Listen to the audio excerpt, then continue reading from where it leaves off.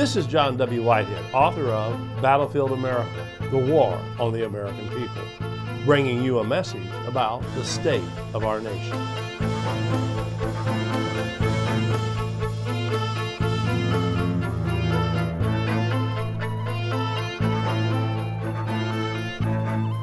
We are fast becoming a nation, or should I say a world, of book burners. While on paper we are technically free to speak, at least according to the U.S. Constitution, in reality, however, we are only as free to speak as the government and its corporate partners, such as Facebook, Google, or YouTube, may allow. That's not a whole lot of freedom, especially if you're inclined to voice opinions that may be construed as conspiratorial or dangerous. Take David Icke, for example. Icke, a popular commentator and author, often labeled a conspiracy theorist by his detractors, recently had his Facebook page and YouTube channel, owned by Google, deleted for violating site policies by spreading coronavirus disinformation, quote unquote. The Center for Countering Digital Hate, which has been vocal about calling for Icke's deplatforming, is also pushing for the removal of all other sites and individuals who promote Icke's content in an effort to supposedly save lives. Translation: the Center for Countering Digital Hate evidently believes the public is too dumb to think for itself and must be protected from so-called dangerous ideas. Folks, this is the goose-stepping nanny state trying to protect us from ourselves and our thoughts. In the long run, this safety control, the censorship and shadow banning of anyone who challenges a mainstream narrative, will be far worse than merely allowing people to think for themselves. Indeed, journalist Matt Taibbi gets it, and I'm quoting here, "The people who want to add a censorship regime to a health crisis are more dangerous and more stupid by leaps and bounds than a president who tells people to inject disinfectant," quote unquote.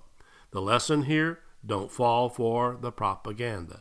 And beware, these internet censors are not acting in our best interest to protect us from dangerous disinformation campaigns about COVID-19, a virus whose source and behavior continue to elude medical officials. They're laying the groundwork now with Icke as an easy target to preempt any so-called dangerous ideas that might challenge the power elite stranglehold over our lives. This is how freedom dies. It doesn't matter what disinformation Icke may or may not have been spreading about COVID-19. That's not the issue. As commentator Caitlin Johnstone recognizes, the censorship of David Icke by these internet media giants has nothing to do with Icke. As she says, what matters is that we're seeing a consistent and accelerating pattern of powerful, plutocratic institutions collaborating with the U.S. centralized empire to control what ideas people around the world are permitted to share with each other, and it's a very unsafe trajectory, quote unquote. Welcome to the age of techno-fascism. Techno-fascism, clothed in tyrannical self-righteousness, is powered by technological giants, both corporate and governmental, working in tandem. As journalist Chet Bowers explains, again I'm quoting, techno-fascism's level of efficiency and totalitarian potential can easily lead to repressive systems that will not tolerate dissent.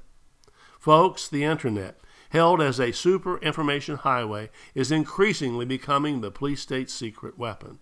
This policing of the mind is exactly the danger author Jim Keith warned about when he predicted that information and communication sources are gradually being linked together in a single computerized network, providing an opportunity for unheralded control of how and what will be broadcast, what will be said, and ultimately, what will be thought.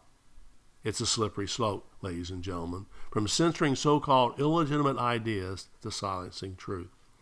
Eventually, as George Orwell predicted, telling the truth will become a revolutionary act.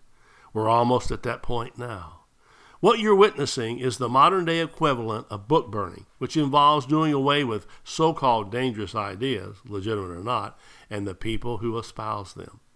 Today, the forces of political correctness, working in conjunction with corporate and governmental agencies, have managed to replace actual book burning with intellectual book burning.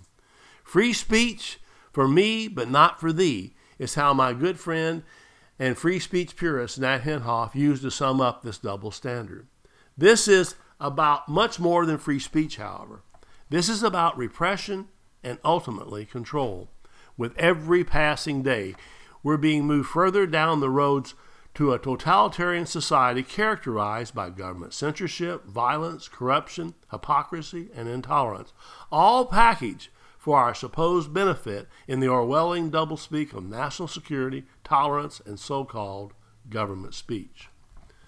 The reasons for such censorship vary widely, from political correctness, safety concerns, and bullying to national security and hate crimes, but the end result remains the same: the complete eradication of what Benjamin Franklin referred to as the principal pillar of a free government, that is, the right and the freedom of speech.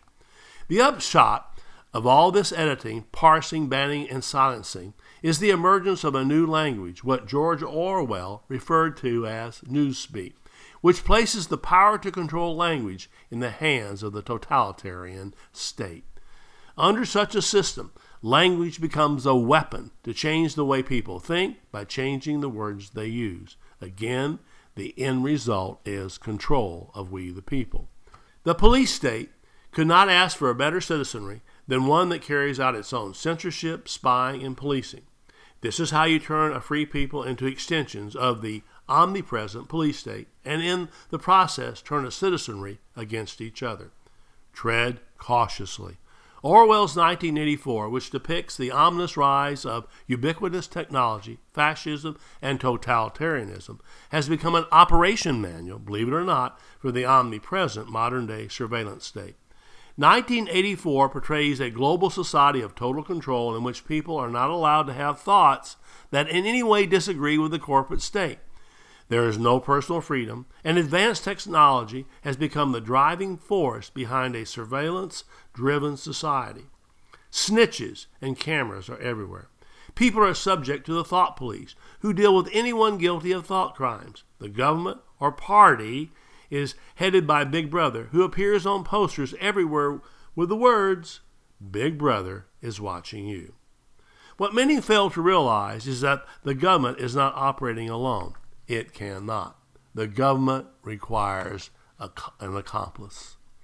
Thus, the increasingly complex security needs of the massive federal government, especially in the areas of defense, surveillance, and data management, have been met with the corporate sector, which has shown itself to be a powerful ally that both depends on and feeds the growth of governmental overreach.